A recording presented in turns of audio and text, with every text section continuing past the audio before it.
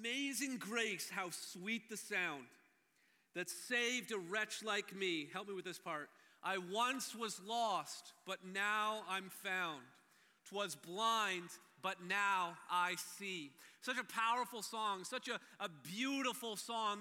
The final line of that opening stanza is so powerful because it's really taken from God's word.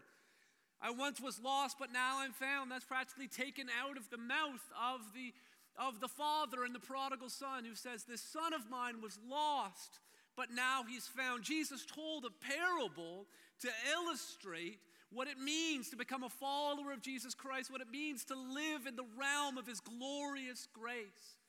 And then that second and final clause of the final stanza was blind, but now I see. That came from the mouth of someone not in a parable, not in a story that Jesus told to illustrate his point, but a real flesh and blood human being who was born blind and who made that declaration, I was blind, but now I see. This powerful metaphor of spiritual sight being granted to those who place their faith in Jesus Christ. That beautiful, powerful metaphor. There is a miracle behind the metaphor. And that's what we're going to be studying today in John chapter 9. We got 41 verses ahead of us. We've got our work cut out for us here today. So let's jump into verse 1. It says, as he passed by, he saw a man blind from birth. And his disciples asked him, Rabbi, who sinned, this man or his parents, that he was born blind? Jesus answered, it was not that this man sinned or his parents, but that the works of God might be displayed in him. We must work the works of him who sent me while it is day. Night is coming when no one can work. As long as I am in the world, I am the light of the world. Having said these things, he spat on the ground and made mud with the saliva. Then he anointed the man's eyes in the mud and said to them, go wash in the pool of Siloam, which means sent. So he went and washed and came back seeing. This story begins with the blind man's physical transformation. It begins with the blind man's physical transformation. So it began that says that he passed by. That Jesus saw a man who was blind from birth as he passed by. He was on his way out of the temple. He had just escaped being stoned to death because Jesus had just said, before Abraham was, I am. And there was no other way to interpret what Jesus was saying other than him declaring that he was God in the flesh. And so the Pharisees then went and tried to find stones to throw at his skull and at his abdomen to cause death, and then to bury him right then and there, to execute him for committing, for claiming to be God, for committing blasphemy. But Jesus was hidden from their sight. He escaped from their midst, and as he was passing by, they see a man who was born blind. And his disciples asked him, who sinned? Was it the man who sinned, or was it his parents? In the disciples' mind, there was only two options. You see, they drew a direct connection between a person's sin and a person's suffering. A person's circumstances have to be a result or a consequence of a decision that they've made, or a decision that one of their ancestors had made ahead of them. This is a very popular, widespread understanding of how our world works and how suffering works and how sin works. It's a drastic and deadly oversimplification of what sin, suffering, and sickness are and how they intersect and interact with one another. Now, it is true, Genesis chapter 3 tells us that after sin entered the world, the earth has been cursed. Thorns grow. And the ground is difficult to farm. And people get sick, and people die, and people suffer. This is all as a result of sin. So speaking in general terms, sin is the cause of all sickness and suffering, in general terms. But when we start to get into specific terms, when we start to say that this specific suffering or sickness has been caused, draw a direct line because of this specific sin, that's where we really get into trouble. That's what Job's friends did, right? Like 37 chapters just trying to convince Job that the reason why you're suffering the way you are is because of your sin. The whole message of the book of Job, if you make it to the end, God shows up.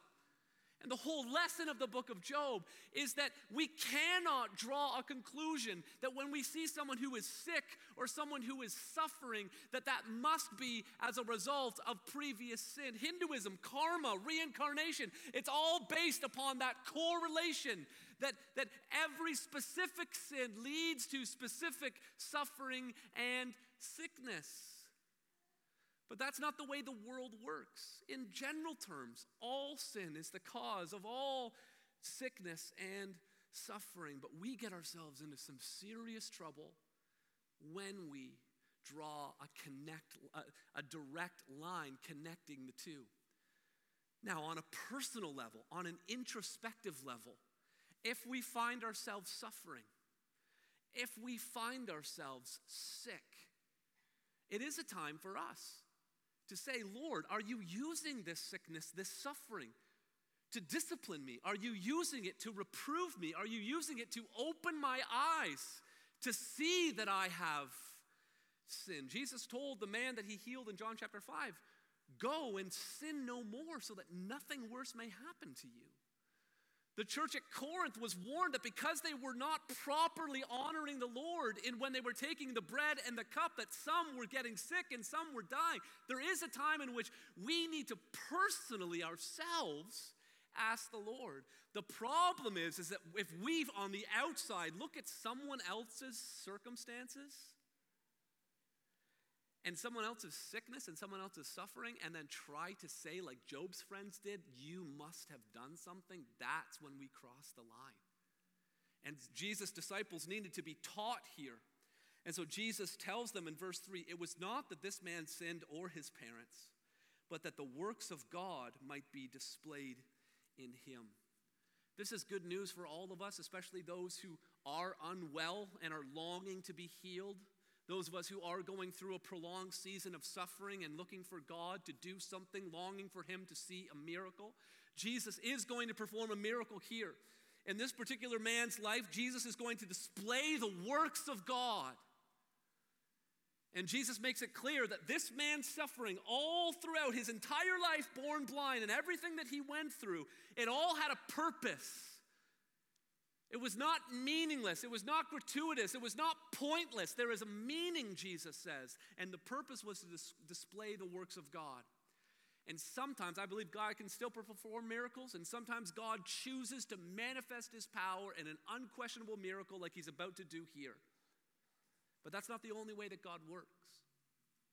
The Apostle Paul talks about in 2 Corinthians chapter 12 how a number of times he had this thorn in his side, this thorn in his flesh, some sort of physical ailment or sickness, and he pleaded with the Lord multiple times, take this from me.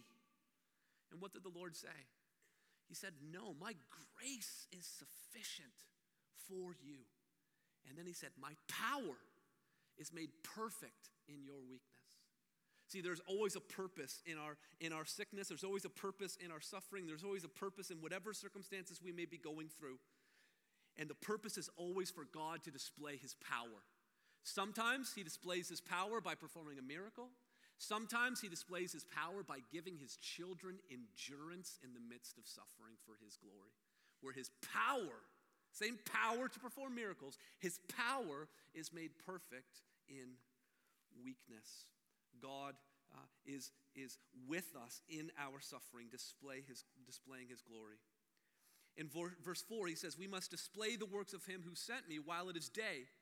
The night is coming when no one can work. As long as I am in the world, I am the light of the world. Jesus says, we got a lot of work to do. It's amazing, he includes his disciples in the process. Like, we're doing this. All they did was watch Jesus spit in the ground. They just got out of the way. But Jesus includes us in what he is doing. He says, we only got a few hours of daylight left. The clock is ticking. This is the Feast of Booths. 6 months from now, it's going to be Passover. Jesus knows he's going to be on the cross. And he's got some work that he wants to do. And he's saying, night is coming. Now, After night comes another day. The cross is going to be a dark night for sure. Darkness came over the whole land, but Christ rose again, amen? And then on the day of Pentecost, he sent the Spirit, amen? Amen. And so we can continue. It's not that the work is over after the cross. No, the work is really just beginning. But Jesus is saying, I'm on a timeline here. Last night I was trying to get some yard work done and made a last-minute trip, toward the end of the afternoon to Canadian Tire with a couple of my boys and got some soil and needed to get some seed on the ground and it's starting to cloud over and it's getting dark and I'm shoveling stuff around. I'm running around with the spreader like this. Why? Because I'm running out of daylight. I had work that I needed to do, but I was running out of time. And so Jesus is communicating to these disciples, listen, we're running out of time here. We've got some work that needs to be done. He says, I'm the light of the world. And he'll say to us, doesn't he, in Matthew 5, he said, we are the light of the world, that we carry on the work that he started after the night of the cross and then the new day of the resurrection and the giving of the Spirit. Verse 6, he spits on the ground. I mean, we got a home full of 4 boys, age 10, 8, 6, and 3. I mean, this is like the Duncan family favorite verse right here, okay? He spat on the ground, and then he touched the spit and rubbed it in the mud. Just keeps getting better and better. And then he put it in somebody's face. I mean, what on earth? This is awesome. But what is really going on here? Well, think back. Remember, in the prologue, it said that in the beginning was the Word, and the Word was with God, and the Word was God. And that by him all things were created. Without him, nothing on earth was created. Everything that was made through him. And how did he make man? Genesis 2:7. The Lord God formed the man of dust from the ground and breathed into his nostrils the breath of life, and the man became a living creature. You see, Jesus is not just the healer.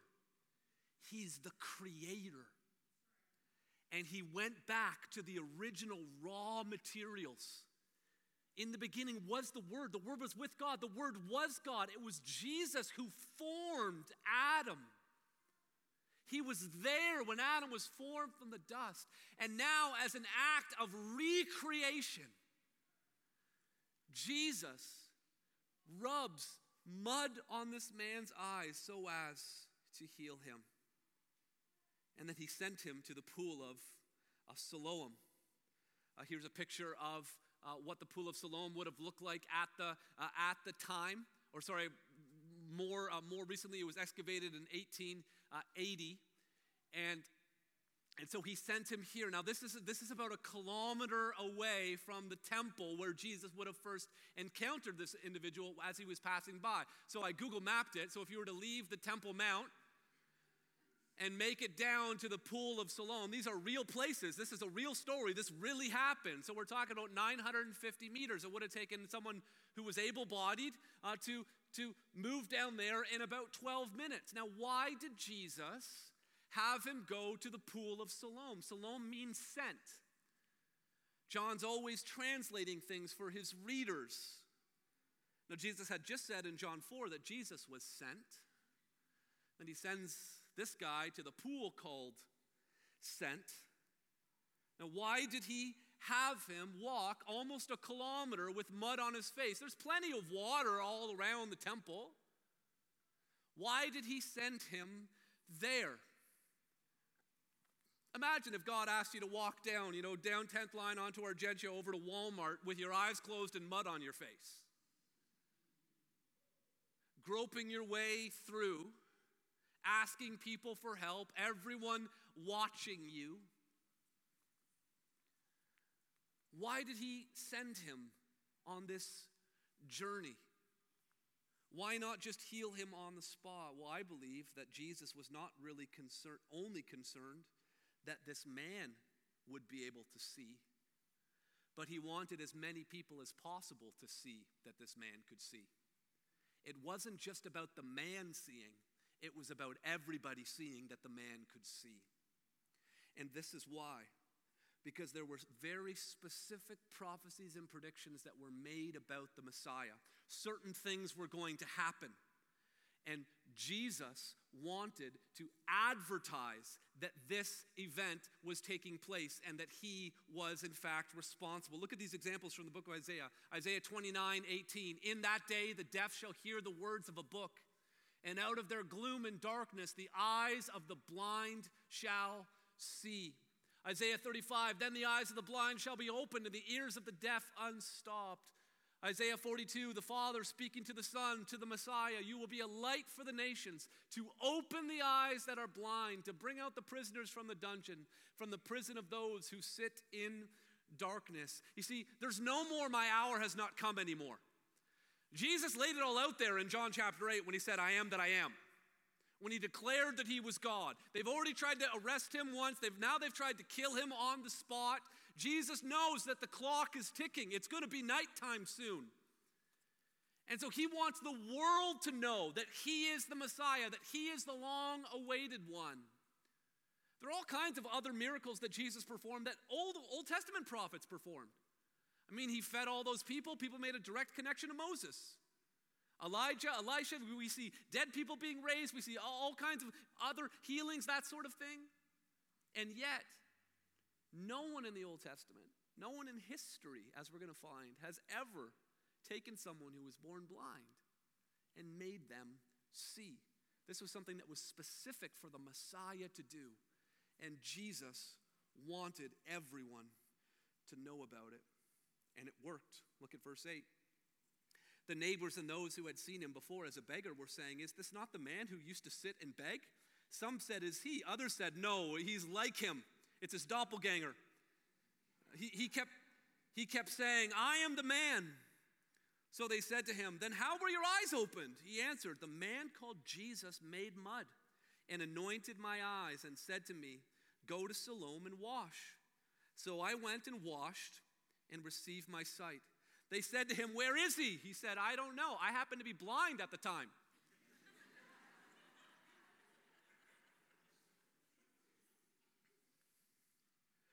Verse 13, they brought to the Pharisees. Now we know this is going to be fun. They brought to the Pharisees the man who had formerly been blind. See, I stumble over my words. John didn't even really know how to describe it. What technical term do you use for someone who was once blind and now they see? He's called the man who had formerly been blind. We will call him the MWHFBB for short. He's brought before the Pharisees. Jot this down secondly. The Pharisees now bring about a religious interrogation. The Pharisees' religious interrogation. Verse 14 gives an important detail that hadn't been mentioned earlier, but it says, now it was a Sabbath day when Jesus made the mud and opened his eyes. Happened to be on a Sabbath. And you're thinking, oh no, you're not telling me that spitting on the ground and mixing it up with your fingers, that counts as work? It counts as work. This is how ridiculous the Sabbath, not the biblical rules of the Sabbath, but the Pharisaical additional rules of the Sabbath were at the time. I'm going to put, you don't have time to read all of this, but there were 39 activities that were forbidden that you could not do on the Sabbath. Number 11 on the list, there in bold, is kneading, like with a K, like kneading dough. You're not allowed to knead dough on the Sabbath. No one's allowed to make pizza. No one's allowed to make mud either, even if it's a tiny little bit that you're making from a saliva. So that's the issue that they have. Verse 15, the Pharisees again asked him how he had received his sight, and he said to them, he put mud on my eyes, and I washed, and I see. Some of the Pharisees said, this man is not from God, for he does not keep the Sabbath. That's their issue, because he made the mud. But others said, how can a man who is a sinner do such things? And there was a division among them. So how are they going to solve the division? Verse 17, they said again to the blind man, he's not a blind man anymore, what do you say about him? Since he has opened your eyes, he said he's a prophet. So they're at a loss. They don't know what to do. They ask the MWH FBB. They ask him his opinion. He says he's a prophet. Verse 18, but the Jews did not believe that he had been blind and had received his sight. They thought that this was some sort of trick. He's got a twin brother, a long-lost cousin. They look alike. They're just trying to attract attention. This is some sort of scam. Until, verse 18, they called the parents of the man who had received his sight and asked them, is this your son who you say was born blind? How then does he see? His parents answered, we know that this is our son and that he was born blind, but how he now sees we do not know. Nor do we know who opened his eyes. Ask him. He's of age. He will speak for himself. His parents said these things because they feared the Jews, for the Jews had already agreed that if anyone should confess Jesus to be Christ, he was to be put out of the synagogue. Therefore his parents said, he is of age. Ask him. You see, the Pharisees were already so concerned about Jesus and his influence that they used the only recourse that they had left. They couldn't use the truth because Jesus had the truth. And every time they tried to confront Jesus, they knew there was no way around it. Jesus was right. There was no way to confront him, to combat him, to challenge him. So they didn't have the truth. And so what did they rely on? The same thing people rely on today. They relied on public shaming and social ostracization. Our world is no different. We're all perpetually living in grade 6.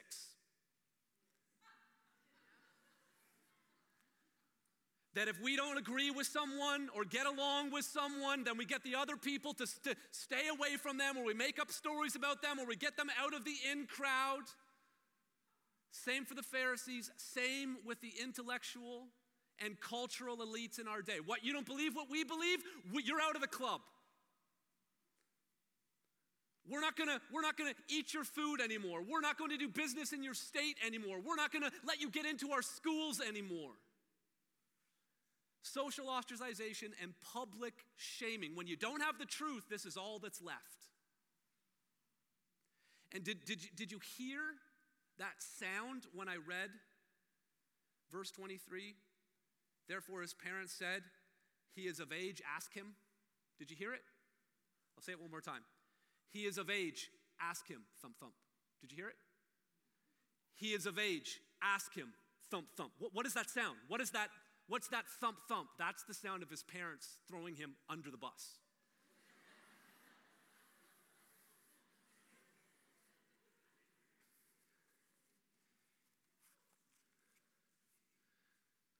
A son who they had no doubt prayed for, who they probably walked themselves. They walked him over to the temple that day to go and beg. A son, they had finally seen him healed. They had finally seen, but their eyes were not open to the truth. Their eyes were so fixated on the fear of what it would mean to be social outcasts, kicked out of the synagogue, that they threw their son under the bus. Verse 24, for the second time they called the man who had been blind and said to him, give glory to God. We know this man is a sinner. The Pharisees now are using spiritual manipulation. A powerful tool in the hands of someone, especially if they're in some sort of position of leadership, whether it be a pastor or whether it be a husband or whether it be a small, or whatever it may be. To try to play the spiritual trump card. Give glory to God. We know that this man is a sinner. That's what they say about Jesus Christ. Because he made mud with his spit in order to heal a man. And I love how the man answered. Verse 25, he answered, whether he is a sinner, I do not know.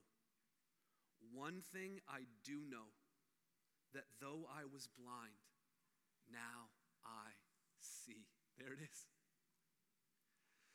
Some of us think that, we want to be a witness at work or at school. We want to tell our neighbors about Jesus, but you think, I don't know enough about the Bible. What if someone asks me a question I don't know the answer to? Well, just say what this guy says. Listen, there's not a whole lot that I know. I'll ask someone about that hard question you just asked me, but here's the one thing I do know. I was once blind, but now I see. We talked earlier when we were in John chapter 5 about how there is a place for expert witnesses in trials, right? You call in an expert witness and they know all of the details of the forensics, however it may be, and they're essential in a courtroom situation. And in biblical witnessing and sharing our faith, there is a place for expert witnesses, people who know apologetics and people who know the Bible inside and out and people who know all about Jehovah's Witnesses and Mormons. And we have lots of expert witnesses in our church and we thank God for them. But there is nothing like an eyewitness. There is nothing like someone who was there, who experienced it themselves. And if you are a follower of Jesus Christ, then you are an eyewitness. You were once blind, but now you see. An eyewitness in the spiritual sense. An eyewitness of your own life and how you have been transformed. That's all we need. Just tell them what we know. I was blind, but now I see. Jesus changed my life. Verse 26, they said to him, "What did he do to you? How did he open your eyes?" He answered them, "I told you already, and you would not listen." He's like, "What's the point of me explaining it again? Why do you want to hear it again? Do you also want to become his disciples?" I love this guy. And they reviled him. They insulted him. "You are his disciple, but we are disciples of Moses. We know that God has spoken to Moses, but as for this man, we do not know where he comes from." The man answered, "Why, this is an amazing thing." You guys are in some serious trouble here. You do not know where he comes from, and yet he opened my eyes. And we know that God does not listen to sinners, but if anyone is a worshiper of God and does his will, God listens to him. Never since the world began has it been heard that anyone opened the eyes of a man born blind. If this man were not from God, he could do nothing. He's speaking in the negative. If he was not from God, he could do nothing. But he has done something. And it's not just a small thing that he's done. He's opened the eyes of a blind man. So he lays it out for them. He must have come from God. Look at how they turn the tables. Verse 34, they answered him, "You were born in utter sin." They believed the same thing the disciples believed. "Because of your circumstances or your situation, we shouldn't listen to you because there must be a direct relation between your sickness or your suffering and some sin that you or your parents committed. You were born in utter sin." And then they say, "And would you teach us? And by the way, who are you to tell us what you think?" Well, they asked him what he thought. Go back to verse 14 or verse 17. They said to him, "What do you say about him?" And now they're getting mad at him for telling him. And then look at this at the end of verse 34. And they cast him out. They cast him out. Social ostracization, public shaming. You don't fit in with the way we're doing things. You don't fit in with our understanding, our worldview. So you're out. His parents went to synagogue that weekend. His parents still got invited to dinner parties and barbecues and all of that, but the son was cast out. All in favor of having Jesus back in the story? Did you miss him?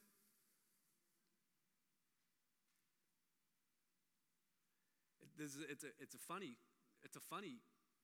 chapter because for 75% of the time, Jesus isn't even in the room. There's hardly any parallel like this in anywhere else in the Gospels. Jesus, he's not even there, like for 75% of the time. So then he comes back, and what does he come back? He comes seeking out the one who was cast out. Isn't that just like Jesus? Verse 35, Jesus heard that they had cast him out, and having found him, he said, "Do you believe in the Son of Man?" There was a movie that was released in Europe last year, and it was released in the States this year, called Mary Magdalene. It's not a biblically faithful movie. I haven't seen it, but I was just really intrigued because Joaquin Phoenix played Jesus. And there was a bit of an issue on the set because it came to the scene where Jesus was supposed to make mud with his saliva and put it on. In the movie, the script writer changed it from a man to a woman, maybe because it was about Mary Magdalene. I don't know. I didn't see the movie. But then Joaquin Phoenix got to the point where he was supposed to perform that scene, and he didn't do it. In sort of classic Joaquin Phoenix dramatic fashion, he demanded that the script be changed. And this is what he said. I got rid of the swear words.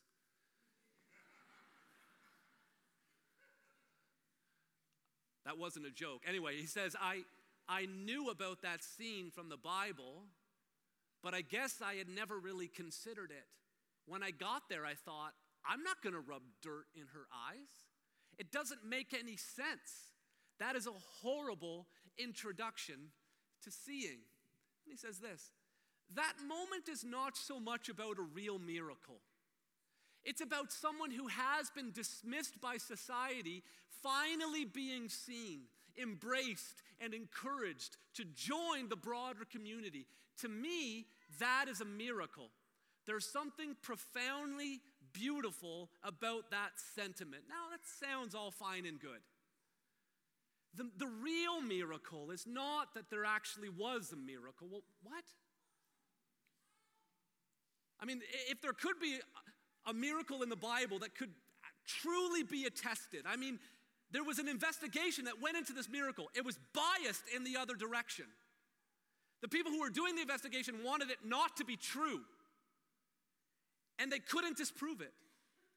So the miracle actually did happen. But look at what Joaquin Phoenix says here. He says, it's about someone who's been dismissed by society finally being seen, embraced, and encouraged to join the broader community. Is that what actually happened?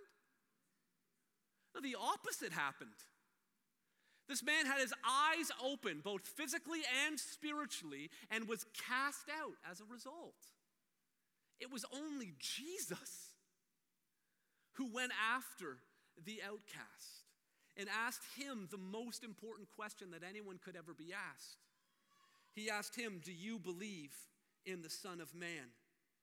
And before we get to that question, let me share with you the third and final point. To sum up all of this, we've got this perspective of the blind men and then the Pharisees, and then Jesus gives us the Savior's spiritual interpretation. He is now going to interpret meaning, not Joaquin Phoenix's meaning into what this story means. Jesus is going to tell us why this happened and what it means. He's going to give the interpretation. It all centers around believing.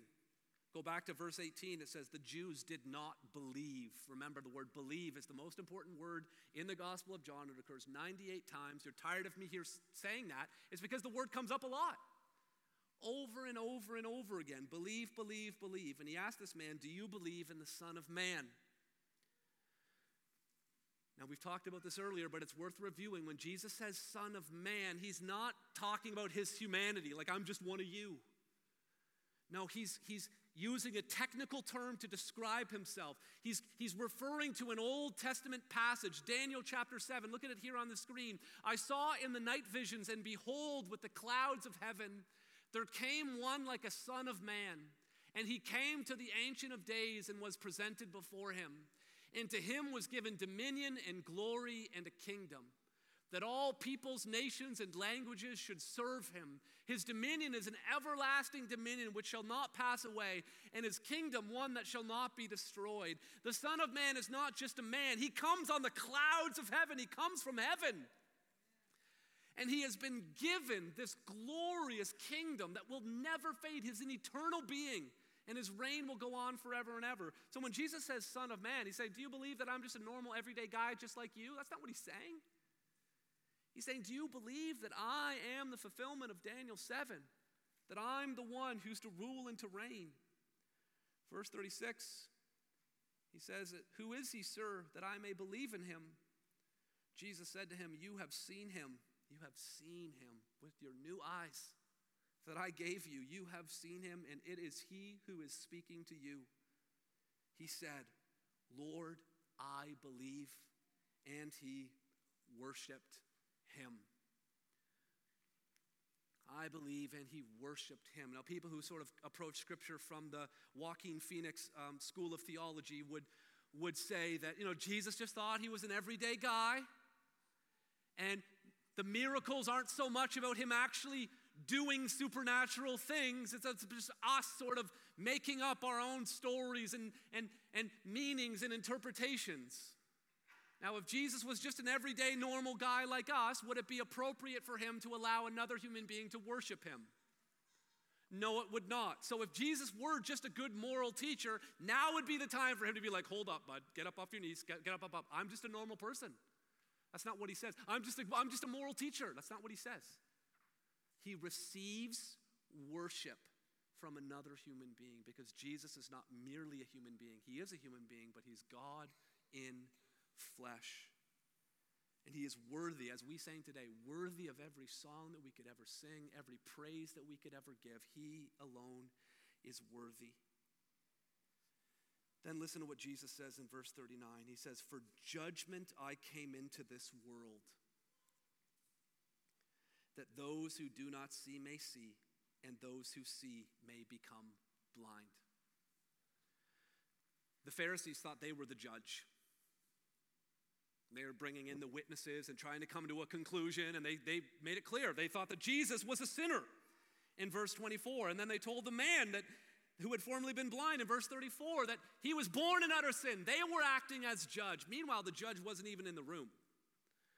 Jesus says, "For judgment I've come into the world." The word judgment means division.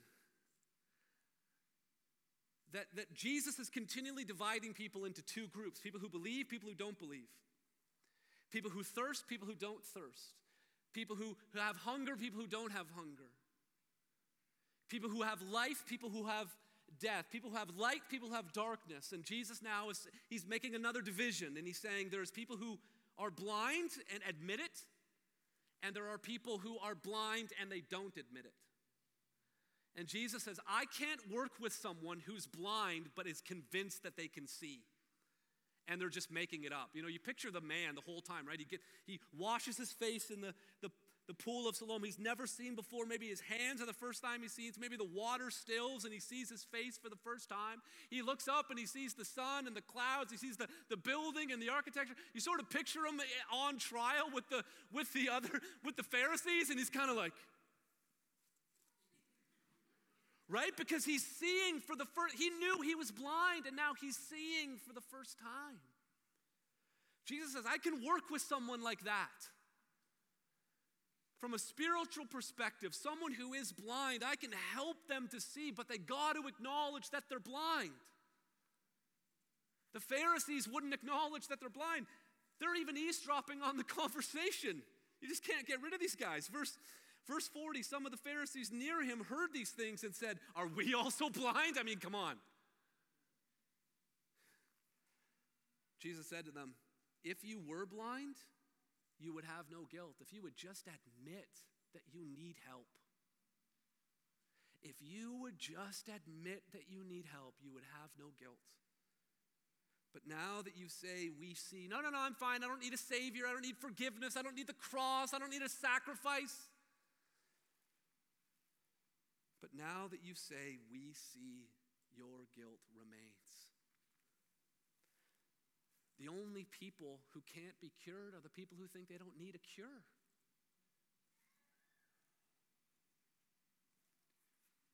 Paul Tripp sums up this reality so clearly and succinctly. Let me close with these words. He says, spiritual blindness isn't like physical blindness.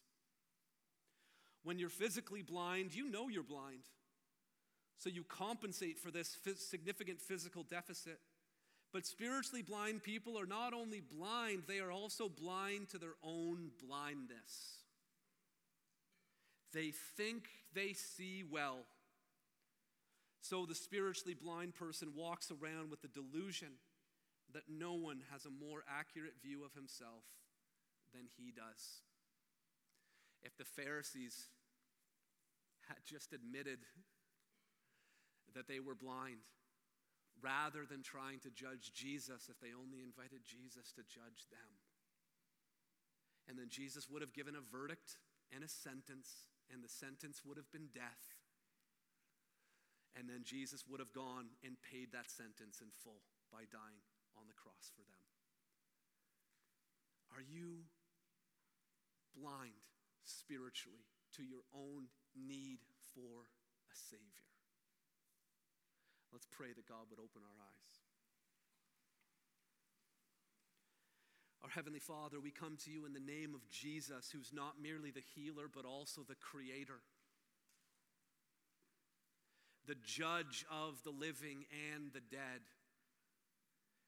God, I pray that by the power of your Holy Spirit that you would open our eyes, God, to see our sin, to see our need, and that we would see our Savior, and that we would worship him as this man said, I believe, and he worshiped. God, be with us now as we take these symbols in our hands. May you be present among us. May we hear, may we see. May you draw very close to us now, we pray in Jesus' name. Amen.